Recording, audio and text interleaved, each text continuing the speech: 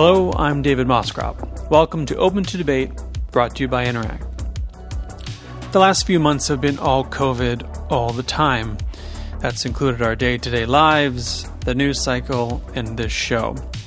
But this week we're going to take a break from all the pandemic talk and get back to our usual Open to Debate discussions to give you some new and different content. This episode was recorded prior to the pandemic, so please keep that in mind as you listen.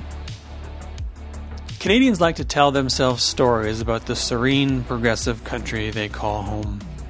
In certain imaginations, Canada is immune to the social and political toxicity we find around the world, especially that which we find to our south. And yet, a cursory glance at our past and our present tells another tale. Racial prejudice is embedded in Canadian minds and in Canadian institutions. Comparisons to jurisdiction in which that prejudice is more widespread or more pronounced does not absolve this country of our own racial biases and hatreds. What we need to do is confront the question, is Canada racist? I'm joined by Erica Ifill, economist, writer, entrepreneur, and co-host of the podcast Bad and Bitchy. Hi. Hello. How's it going? Good. I'm going to throw you right into this with Okay. the title question. So no footsies?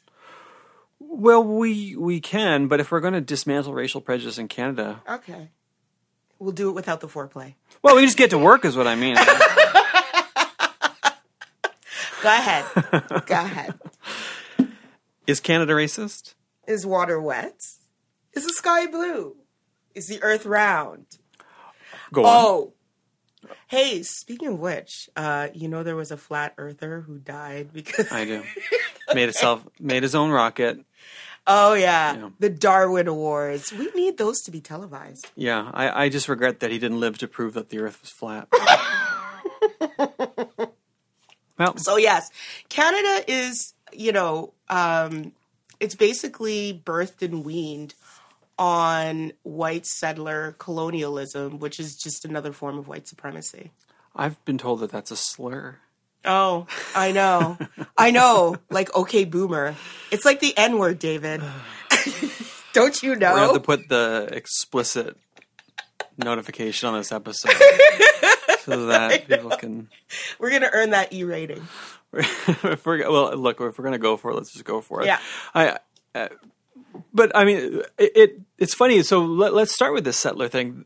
I've written about this just recently, saying that, look, you're probably a settler if you're in Canada and non-Indigenous. Yep. And the reaction from people was vicious and visceral, which I understand because, white people don't like being called anything but neutral. Well, they're just people, David. Just default. Like, it's default the rest setting, of us who default have setting. The asterisk next to people. But this is where I want to start, though, is that when we ask a question, is Canada racist? We're not asking, is every single Canadian who walks down Yonge Street or walks down through the Glebe in Ottawa or in Kitts in Vancouver, walking around shouting epithets or deliberately not hiring racialized folks, right? We're asking whether or not our structures are oppressive and racially prejudiced. And race is systemic. It's a systemic issue. It's not, the way we've couched it, it's as though it's an individual failing, and that puts a lot of onus on an individual who operates and is born and educated into a structure that is made to benefit white people over everybody else. White men over everybody else. Heterosexual white men over everybody else. Or everybody else is just a fraction as we call the them, just male. people. Yeah, exactly. Right. People. Just. And so your pushback, because I saw that on Twitter, and, I've faced the same sort of, backlash, even in supporting what you were saying in your article. Yeah. Somebody came in and was like, well, I don't think that I. As soon as you hear somebody say, I don't feel that way, or I don't think that, they're just operating on that individualistic basis and ignoring the fact that there is not one of us that doesn't need to sort of decolonize our thought processes, right? Even like I had a conversation with an indigenous woman recently, and we were just talking about how we struggle to decolonize our own thoughts. I mean, I'd have to actively decolonize my anti-Black thoughts, right? Because I grew up in this country. I was born here. I grew up here, and I know how the impression of a flesh-toned Laurentian pencil crayon feels. I know what that's like. By the way, if you guys haven't read Desmond Cole's The Skin We're In, I suggest you pick one up. Yeah. The best-selling nonfiction book in Canada. Best-selling nonfiction book in Canada. At least on the week that we recorded this. Yeah, yeah. Yes, I have to say, I mean, I haven't read it yet. It is my March break reading. Oh, good. After I worked through some Chris Hedges and some Carl Polanyi. Oh, look at that. So I'm just getting into the mood. And let's talk about the flesh-colored Laurentian pencil crayon, because we've been joking about white male being the default. Mm-hmm. And people say, well, I mean, come on now, that's not very fair. Flesh-colored pencil crayons are a very particular color, aren't they?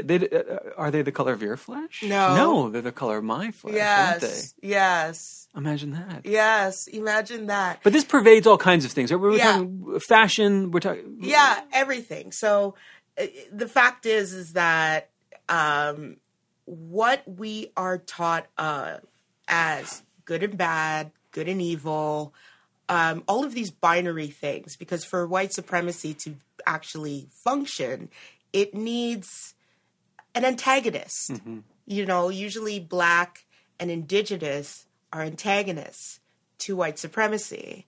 So in order for Black and Indigenous people to sort of succeed in this type of constraint, in this sort of society, they have to be more and more and more and more like the white supremacy ideal. That means maiden-like white women. It means whatever caricature we have for white men, in control, successful, tall, yeah. Not too loud, right? Not aggressive, blah, blah, blah, blah, blah. So then the proximity to whiteness becomes its own value within these communities. And so that's why you see more light-skinned Black people on TV mm-hmm. instead of dark-skinned Black people, and Indian people, and Asian people, et cetera, et cetera.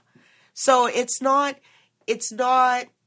I mean, I was thinking last night, people will have this, white people will have this battle about who's more racist. Like, yeah.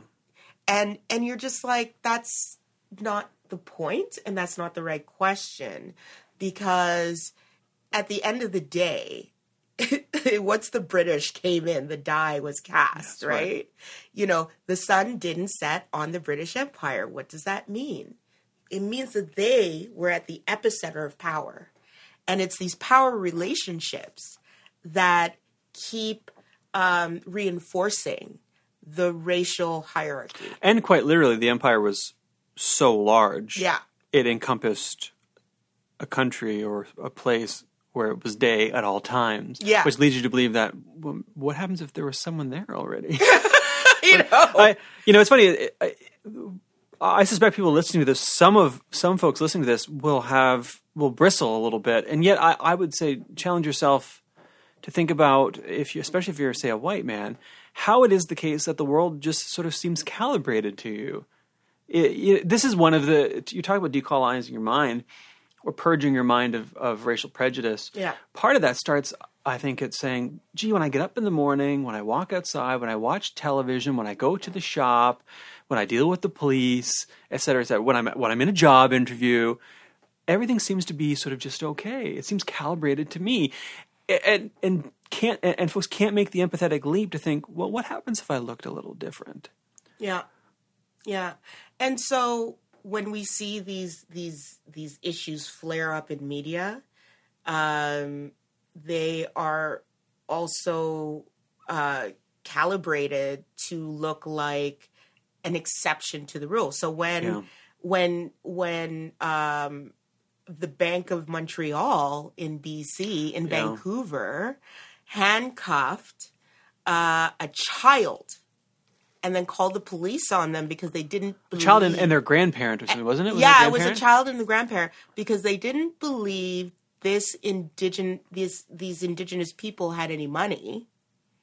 It's not... I wouldn't say it's not the fault of the individual. I will say it's an expected outcome given the structure of this country. Yeah. And so then you compare that to a 6-year-old in Toronto, I think she was 6, who was handcuffed because they were misbehaving in school, and the school teachers called the police. And then you pivot down to the States in Miami or in Florida, where the same thing happened. If you saw online this, I couldn't watch it. Yeah. All these 3 incidents do not occur in discrete methods. They're a continuum of a structure, and that structure has been built over time. So I think that before, first of all, I also want to say, if anybody listening to this is taking anti-bias training and they focus on the individual and not on the systemic issues and the structural issues, it's the wrong training. Well, let's pick up the structural thing, because one of the pushbacks from people will be, well, I don't think that way, or I don't go out of my way to think that way, or I don't know any better. It's me. It's the me. But how is the racial prejudice embedded in systems? I mean, you talk about not even being able to, for instance, go to a bank and open a bank account, or if you're walking down the street in Toronto and you're racialized and you get carded. We think that's just a Bloomberg, New York thing, stop and frisk. We have an analog here in Canada. Yeah, and as they do in Britain too. Right. I mean, so when we talk about these things being embedded in structures, what is it that we're talking about? It depends which structure we're talking about. Yeah. But usually it's in defense of the white majority's fear of the sort of barbarian at the gates, if you can think of it that way, right? So it is in the police force and how the police force was created for slave patrols in the States and to move Indigenous people violently off the land in Canada, and slave patrols in Canada. And so from that beginning, right, and the fact that it was like what was it, the Northwestern Mounted Police, I believe it was? The Northwest, yeah. Something Northwest, like that. I think. That was formed after the Irish, what the British formed for the Irish, right? To keep them in line. Yeah. And so once you have an institution that begins like that begins on the premise of race and racism and subjugation and violence, I'm not sure how you break out of that. Yeah. Well, I don't know. And so it's not surprising then to see 150 years later, give or take, you're more likely to be stopped, you're more likely to be charged, you're more likely to be incarcerated if you're racialized. We sort of say, well, how is it that, the prison population, especially among Indigenous folks, is disproportionate? And then that often becomes a bludgeon that people say, well, look, there's a problem. Yeah, but we make that problem. But people use outcomes to prove their theories all the time, and it's still BS. Well, you say this as an economist, right? Yeah, you come at this. Yeah. Like you can't use an outcome to prove that your theory's right. That's right. That is the most ridiculous thing I've ever heard. Yeah. But people do it all the time. And, the outcome of a large Indigenous, let's work backwards. Who are policed more? Yes. Right? So if you are policed more, you're more likely going to be caught for doing something wrong And if the system is that you are going to be disproportionately punished, which is also, there are many studies that I've found. I'm not going to relitigate this. Yeah, right? the data's there. The data's there. Yeah. I assume that your listeners aren't all Twitter bots, and so no, they're real people and they listen all the way through. They're fantastic. Yeah, they're lovely people. And hey, listeners, and so we already know that. So once we get to the sentencing, the punishment phase, there's a reason why Indigenous people and Black people are disproportionately in prison. They're disproportionately targeted to be in prison. It's like saying you hire more police and the crime rate goes up, and you say, well, weird, we hired more cops and the crime rate went up. As if, well, perhaps having more police leads to more crimes being discovered. A good reason why correlation and causation aren't the same thing. Yeah. Yeah. Now you sound like an economist. Yeah. It'll come out. Wait till I start talking about opportunity cost. well, you know what? Let's talk about opportunity costs. So let's talk about structural racism and outcomes in light of that. It's surprising to me that people are surprised that when you decimate communities and you over-police communities and you over-incarcerate communities, that those communities can't build the capacities that you expect them to have. Imagine that. But the other thing, too, is I have to say, do white people really know about Community? Because there's this... The television show? There's this individualism that is just so... I find that the whole idea of existing in a community is very much becoming more and more an immigrant and racialized experience. And so I'm not sure if we're even speaking the same language when we talk about communities. And, when I think of communities, I think about Heron Gate, for example, who, by the way, are having trouble paying their legal fees to stay in their apartments. Are probably going to get kicked out at some point. So that's a little plug for them, because why not? Yeah. But this is a community of immigrants who babysat for each other, who lived in a certain area and would trade off, tasks and stuff for each other. You know what I mean? Your kids come home at this time, you take care of them this way. My point is that communities can, in a certain way, police themselves in a certain way. We don't have to always police communities. And I just wonder, I would really, and I'm sure the study's out there, I'd really like to know how much, if the presence of police even increases crime. Sure. No, and the community question I find fascinating because I have a critique of liberalism, which is I'm sort of hostile to liberalism in a lot of ways. You do? And all the kids are doing it these days. But I think the individualism that liberalism encourages and underwrites encourages an erosion of community. It does. And a focus on individualism. Yes. And I do, this is where my sort of socialism gets bound up with the sort of old school Burkean Tory communitarian vision that community is the thing we miss the most. It is the fundamental thing we lack the most. And a lot of our pathologies, a lot of our anger, a lot of our depression, anxiety, and so on is probably bound up in isolation and not having those communities. Yes. I totally believe that this is part of the problem. The other thing too is, think about this. How many wide-scale societal problems can we solve on an individual basis? Well, none. Okay. So we're not even equipped to deal. Think about climate change. If that's not a community response that's necessary, I don't even know what is. And and yet we are bombarded with, what's her name? Indigenous service, Carolyn Bennett. Yes. Who got on Twitter and was like, well, I'm going to turn down my heat and put on a sweater, and that's how I'm going to contribute to solving climate change. I was just like, what is that? That is just, you know what? That gets me upset. It doesn't work. It doesn't work, and it puts the onus on the individual to solve something that should be community and society based. Mm-hmm. And it's unfair. Yeah. Well, especially since for a lot of communities, that's not an option. Thing. Right. Yeah. I mean, it's funny.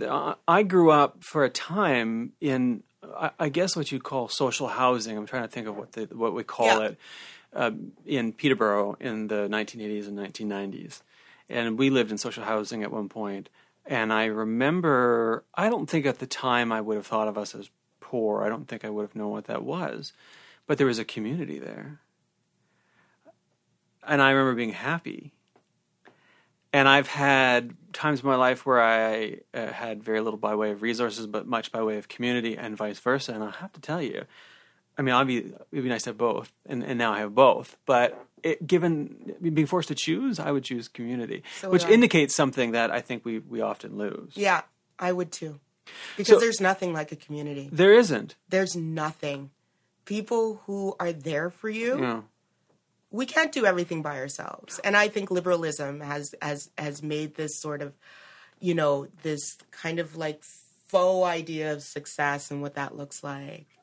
And of progress, right? Yeah. Great. We've got more, but we're less happy. Yeah, we call it progress. Yeah, and I really do think is because along with that sort of progress came an erosion of community, and you can.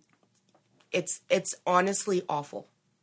So let's pick up this community point. I mean, we then decide, okay, fine, this is community based. The solutions need to be community based. They need to be solidarity based across communities. If we're going to address racism, yes. How do we start to build solidarity across racial divides? I'll take the example of me writing about calling, I mean, not exclusively, but white people settlers, not exclusively white people, but those were certainly the folks who were responding to me. Mm-hmm. And they were saying, well, this undermines solidarity, this breaks apart solidarity. And I was my response was, well, I don't think you were a likely ally anyway. If you're an ally and you're getting your feelings into the situation where I don't believe that I don't think that, it's not about you. And that individualism that we just talked about is part of what's underwriting this me outlook. Yeah. And if it is all about you, then you don't know how to live in a community. You do not know how to be an ally. You are no ally. And, people show allyship until you step on their favorite. Okay? And this was I definitely saw that with liberal supporters after Trudeau and blackface. And so that is a very important, this is a watershed moment in Canadian political history, this blackface thing. Yeah. Identity and race and so on and so forth is not just about skin tone. I'm not sure if I were, when I say I'm black, it's not just about skin tone. It's because my community recognizes me as one of theirs. And I get the sense that Indigenous communities work similarly. You have to be invited into the community as one of theirs. You don't just belong just because you have the same race. Yeah. Not all skin folk is kinfolk. Is the saying, right? And you can't say I'm 1/4, right? you do these clowns do a DNA test. Oh my God. I'm just like, that doesn't, but everything we do is meant to absolve white people of their own racial guilt. Yeah. And I'm just tired. It's exhausting. And nobody should have to be made to do that work. You are getting a good example of what that work looks like and how exhausting it is. Sure. And no, this isn't your first rodeo either. No, and I've been on the other side of it. Years ago, he won't remember this, but I will never forget it. I had an exchange with Desmond Cole on Twitter about pretty much this. And I was on the other side. Mm. And he was saying something to me that I just didn't understand. Mm-hmm. And it was basically you just don't get this community. You don't get our positionality. Yeah. And I was saying things like, but you're alienating people. Right. And I wrote something in response. I shared it with a friend. I sat on it. I spiked it, and I never went back to it. And in the days and weeks and months and now years since then, I've thought a lot about that exchange and subsequent ones, and now I understand it. Mm-hmm. What didn't you understand then that you have come to understand now? That certain approaches to activism, that certain words, that certain terms, that certain ways of protesting, arguing, whatever it might be, are legitimate and essential expressions of a community that is seeking justice. Right. And that if you are outside that community, it can be extraordinarily hard to understand. And I didn't get it. Mm-hmm. I didn't understand Black Lives Matter, I think, in 20, whatever it was, 15, 16. Yeah. And I learned later, listening and talking to people, but at the time I didn't understand it. I had that same knee-jerk reaction that people are now having to the word settler. So I understand why you might not get it. Mm-hmm. And so now when I'm watching this play out in Canada, vis-a-vis not just Black Lives Matter, but also Indigenous folks and others, I'm trying to understand how you get to people like me from a few years ago and build a movement that can induce structural change, or whether or not that's even necessary. Or at some point you say, like, you know what, you would do your thing, you're not welcome here. So I'm glad we brought up protesting, because I feel some way about this, but I didn't want to write about it. Oh, well, have at it. This media so-called quote-unquote debate about whether or not protests work is stupid. It's the stupidest conversation. Sorry, I feel like you guys talked about this with Elevate. I'm sorry. The last episode we recorded was why protest. But no. We don't do censorship here. Sorry. We don't do censorship here. Anyway, I think about it because I'm like, look at even the 20th century. Like, at the end of the day, I mean, change only comes from really challenging the system. From agitation. Yeah. From discomfort, from so one of my favorite MLK quotes is a letter from a Birmingham jail where he talks about the white moderate and how the white moderate is more dangerous than the KKK member. Funny that never comes up these days when people are talking about it, when white centrists are talking about MLK. They've forgotten that part of the war. They never knew. Because I was just like, I put it in a piece recently because that is Canada. Canada is that white moderate, which prefers the comfort of an injustice rather than the discomfort of justice. Canadians don't want, justice is not something that we talk about in this country. Yeah. We just assume it. And protesting is another MLK quote, that a riot is the language of the unheard. We've de-radicalized MLK, haven't we? I mean, those who mobilized. That's y'all. Said, yeah. We never forgot. No. No, I only speak for my community. Such as it is. Yeah. But defanged him and Rosa Parks, because Rosa Parks was freedom fighter. But this is what one of my retorts in the last couple of days has been, is that the things you are saying now, I'm talking about those who have responded with, I'm not a centrist, I'm not a settler, I was born here. 30 years from now, I think you'll look back on it and won't be proud of yourself. Yeah. Right. If we assume there's going to be some progress on justice for Indigenous peoples in this country, I don't think a lot of people who are responding to the actions right now are going to look back on this period and be proud of themselves. You got to decide on which part of history you want to be on. Yeah. I know which part I want to be on. I know which part I am on. And I don't have any question. There was no question as to, which side are you going to take? It's not about that. It's about understanding where we came from, where we are, and why this is happening. And it seems to me that nobody in mainstream media wants to do that work. Public opinion about MLK and the civil rights movement in the 1960s in the United States wasn't on side, was it? No, it wasn't. What were they saying? They were, weren't they saying he was too radical, too protests don't work. Yeah, it's not going to build solidarity. It's not going to build solidarity. You're alienating the people Yes. who would otherwise support you. Yeah. We've heard that before. I'm like, imagine that. It's like, see, the tactics never change. That's the thing. The tactics of white supremacy never change. So it's a matter of recognizing those tactics and upsetting the status quo? Yeah, I mean, what is the one thing that institutions hate the most? And that's Change? Change, okay, and light.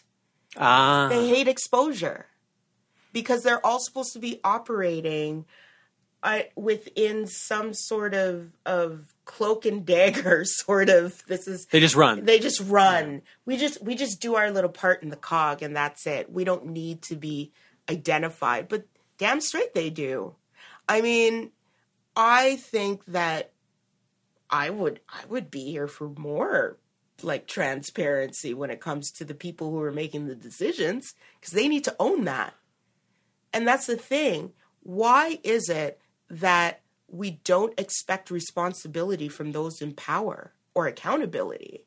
And a lot of what we're talking about, a lot of the sort of counter protests or whatever, are people who have everything laid out for them in terms of whiteness, and they're upset because somebody is asking for equity. Mm-hmm. And they're like, which is just, it's crazy to me. It's wild.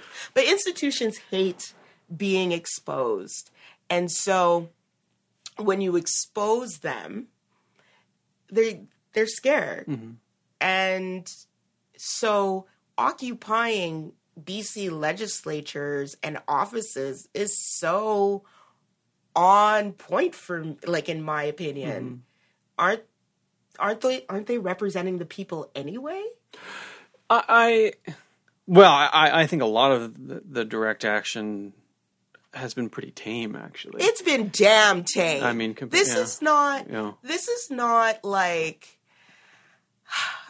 okay, when I think of like not so tame direct action, I think about Pinochet, I think about those areas, right? Revolt. Yeah. People in the streets. Exactly. I mean, to be fair, with the rail blockades, I know I'm jumping around.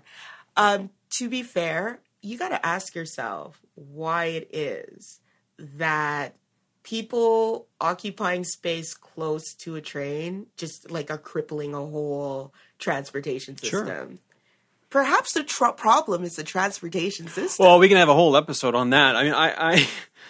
I mean, start thinking through these things, people. That's what I'm asking. But they chose those places for a reason, too, right? I mean, then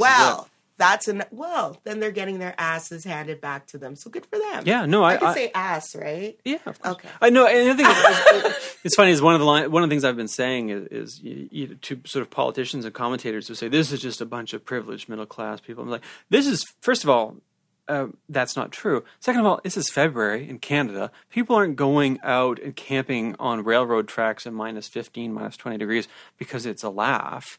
It's not pleasant. Even though I marched here, not distortion of the word privilege too.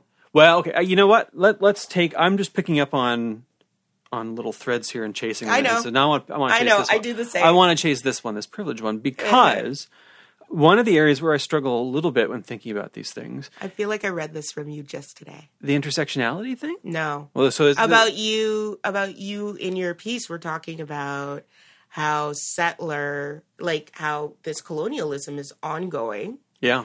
And how you're of privilege as a settler. Like, I'm of privilege. No, you said I'm of privilege. Yeah, yeah. But you hit the nail on the head, which was, yes, I struggled. Yeah. it doesn't mean I didn't have privilege. Yeah. Because you struggled more than most, I would guess. Probably. Right? Yeah. Most in this, Certainly in this world of who's world listening that we're and in, who's, right? One of the best privileges for me, and one of the reasons I can do what I do, is because I kind of grew up around white people. Mm-hmm. And I speak their language. And, they, some of the terms I use, some of my references are very white. And so it kind of defangs me in a way. I'm less of the other. Next, you're going to tell me you golf. Plus, I have golfed once. And I hated it. Yeah, it's something. Oh my gosh. I'm like, some beers and some wine out here, some cool. Yeah, that is the nice thing about it. And then I'm like, I feel like one side of the golf course can have a barbecue and like a dance party. That's what they need to bring in for golf. I would go back to playing. I'm just saying, it's a space. No, but I did. No, you're right. I grew up in extraordinarily difficult circumstances. Mm-hmm. Single mother, a couple kids. She didn't get past high school. Later, she went back to school, sort of, to the Toronto School of Business. We didn't have much. In fact, I remember in the 90s, maybe early 2000s, we lived in Ontario. We had our hydro cut, during the winter, the heating was cut. Mm-hmm. And my mother called and said, I've got 2 kids here and we're freezing. What do I do? And the woman on the phone said to her, I suggest you invest in sweaters. What a bitch. Well, this is what I mean. So and yet I went to a very good school. I had very good role models.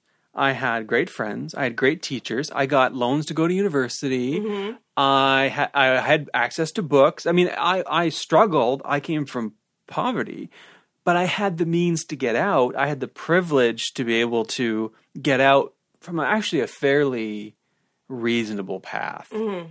Not everybody statistically is likely to have that. Yeah. And if you are racialized, Indigenous, and so on, the probability of you being in my position and getting out is different, isn't it? It's the proximity to whiteness. Huh. My proximity whiteness being is things like levers of power. Levers of power, the white social structure, all of that, So for me, I feel quite comfortable, walking wherever, being in certain spaces. I also grew up in Alberta, so, I'm used to conservative spaces. Mm-hmm. I don't like them per se, but the point is that I can function pretty well in them and charm some people and, There's an emotional and tactical component. Yeah. There's this knowledge base when you're speaking their language. Yeah, when you speak their language and they think that your proximity to them is close enough that you can be trusted. Mm. And that's what it comes down to, right? It's like, can we trust her to be one of us instead of one of them, as we think? So how do we approach someone who says, I'm working class, I'm a working class white person. This all seems foreign to me because I have my own struggles. I mean, how do you build solidarity when someone confronts you with that? And that's what I struggle with. Because my response is always, if you are a working class white person whose language I also speak because I lived that. You do. I'm a class traitor, but the other way. When someone says that to me and says I'm working class, I'm trying to make it through the day, I'm not a settler, how dare you, I'm struggling too. My response to them is, you share a common enemy. Yeah, exactly. With these people who are, these people. Yeah, I know what you know what I'm talking about. I totally mean. I also said bitch on this podcast, so there's that. with racialized folks, with Indigenous folks, who are struggling. Yeah.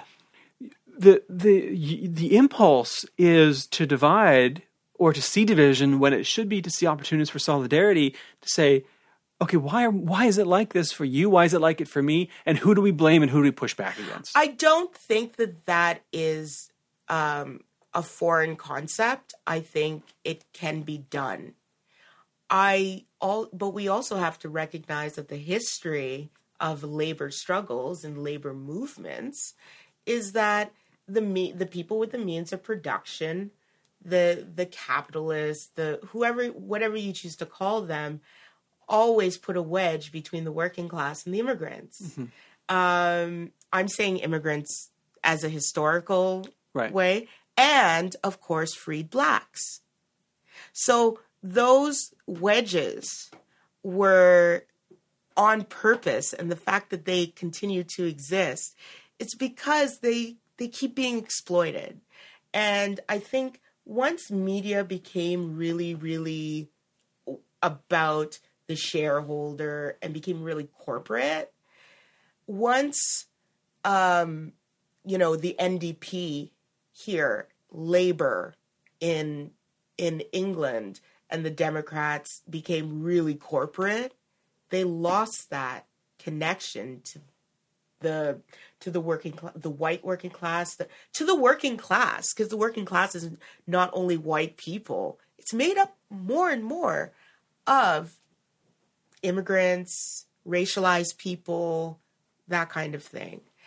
And so there's a history of that division, but there's also, hey, actually, do you remember before the British election, do you remember that guy, somebody, Matthews, on Twitter? And Labour Voices had this incredible piece of content, this ad with this guy named Guy Matthews, who's working class. And basically what he was saying was, look, I have no problems with the immigrants who say I have problems with. I have no problems with what I do have problems with is basically what all of us want. We want access to X, Y, and Z, to education, healthcare, so on and so forth. I truly believe on a fundamental level that's true. Yeah. However, once politicians and media come into the mix, media needs to make its money by driving attention. Clickbait. Yeah. Politicians need to be politicians. And, politics is for the 50% plus one now. And so once you have those two strong motivations coming into the mix, it's very easy to stir up discontent. Somehow we have flown through time. So we're coming towards the end, but I want to close out on a semi-charitable topic, question. Can we see anywhere some reason to be encouraged? Where are we making some progress on this? Well, I really am encouraged at, Gen X is questionable. But anybody who's millennial and younger is just looking at this from a different lens. The world really is changing, and the generational change due to the internet is friggin' incredible. It's incredible. And this idea, so why is it that political action only takes place at the voting booth? I feel like there are a few generations, Gen X and older, who, some white man came on my feed and came into my mentions and was like, well, if people don't vote, where's their civic duty? I'm like, there are other ways to become politically engaged besides voting. Including more meaningful ways. But voting is the final act. It's the final act in whatever you're doing. It's the last and the least thing you can do, right? Exactly. Yeah. And I'm like, well, what did you do? Well, I vote every time. And I'm like, what else do you do? Crickets. Yes. Okay. So, that, and I don't believe in, I'm just going to put this out there, I don't believe people should be adhere to any particular party. Sure. And I really do believe that the millennial vote is a much softer vote than previous generations. Parties should have to work for it. They should work for it. Yeah. All these people were like, I'm a such and such supporter. I'm like, no matter what, no matter who they decide to pick as party leader, they could count on your vote? Really? Well, it becomes an identity. I understand people who work for parties. I understand people who are bound up in these things are organizations. I get that, right. But people who don't, who average day-to-day people who have a party identity, I find fascinating. And that worries me because once you identify with a party, it becomes a lens. That identity is part of a lens. And now you're not thinking through the world in the way that's... Exactly. That's wrong. So you think there's some hope in the next generation that looks at this and says, nah, we're going to mess this up. I think you have a generation that's been exposed to, like, why is it that the most accurate reporting of this Wet'suwet'en issue has basically been on Twitter? In addition to new media organizations. Yes, yeah. In addition to new media. That, to me, I think Canadian traditional media really is having a set of moments that are creating a watershed. Yeah. They miss blackface. They miss the whole the RCMP memo or internal investigation about taking out Indigenous protesters with force. They miss that. And they miss this whole issue that's been going on for over a year. So it's not like it's new. Mm-hmm. And so as we lose, if we don't find what we're looking for there, we're going to go to Vice, and we're going to go, and not to say that Vice isn't doing great, Vice and Ricochet sure. and ABTN, and they're doing great work. They are, yeah.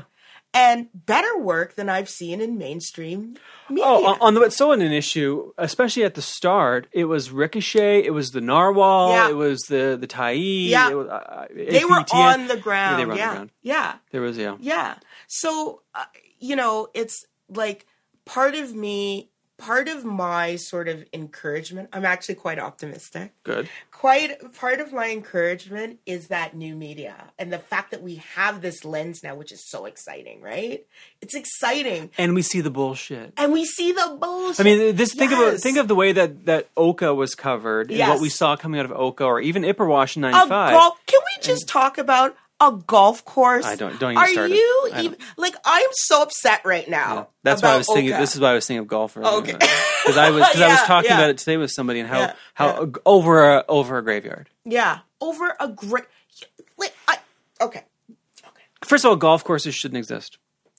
They are wretched for the climate. They are water sucks. If you want, let some old park. You want to go dig a hole in some wildland and go for it. Yeah. But the fact that these things exist. Yeah.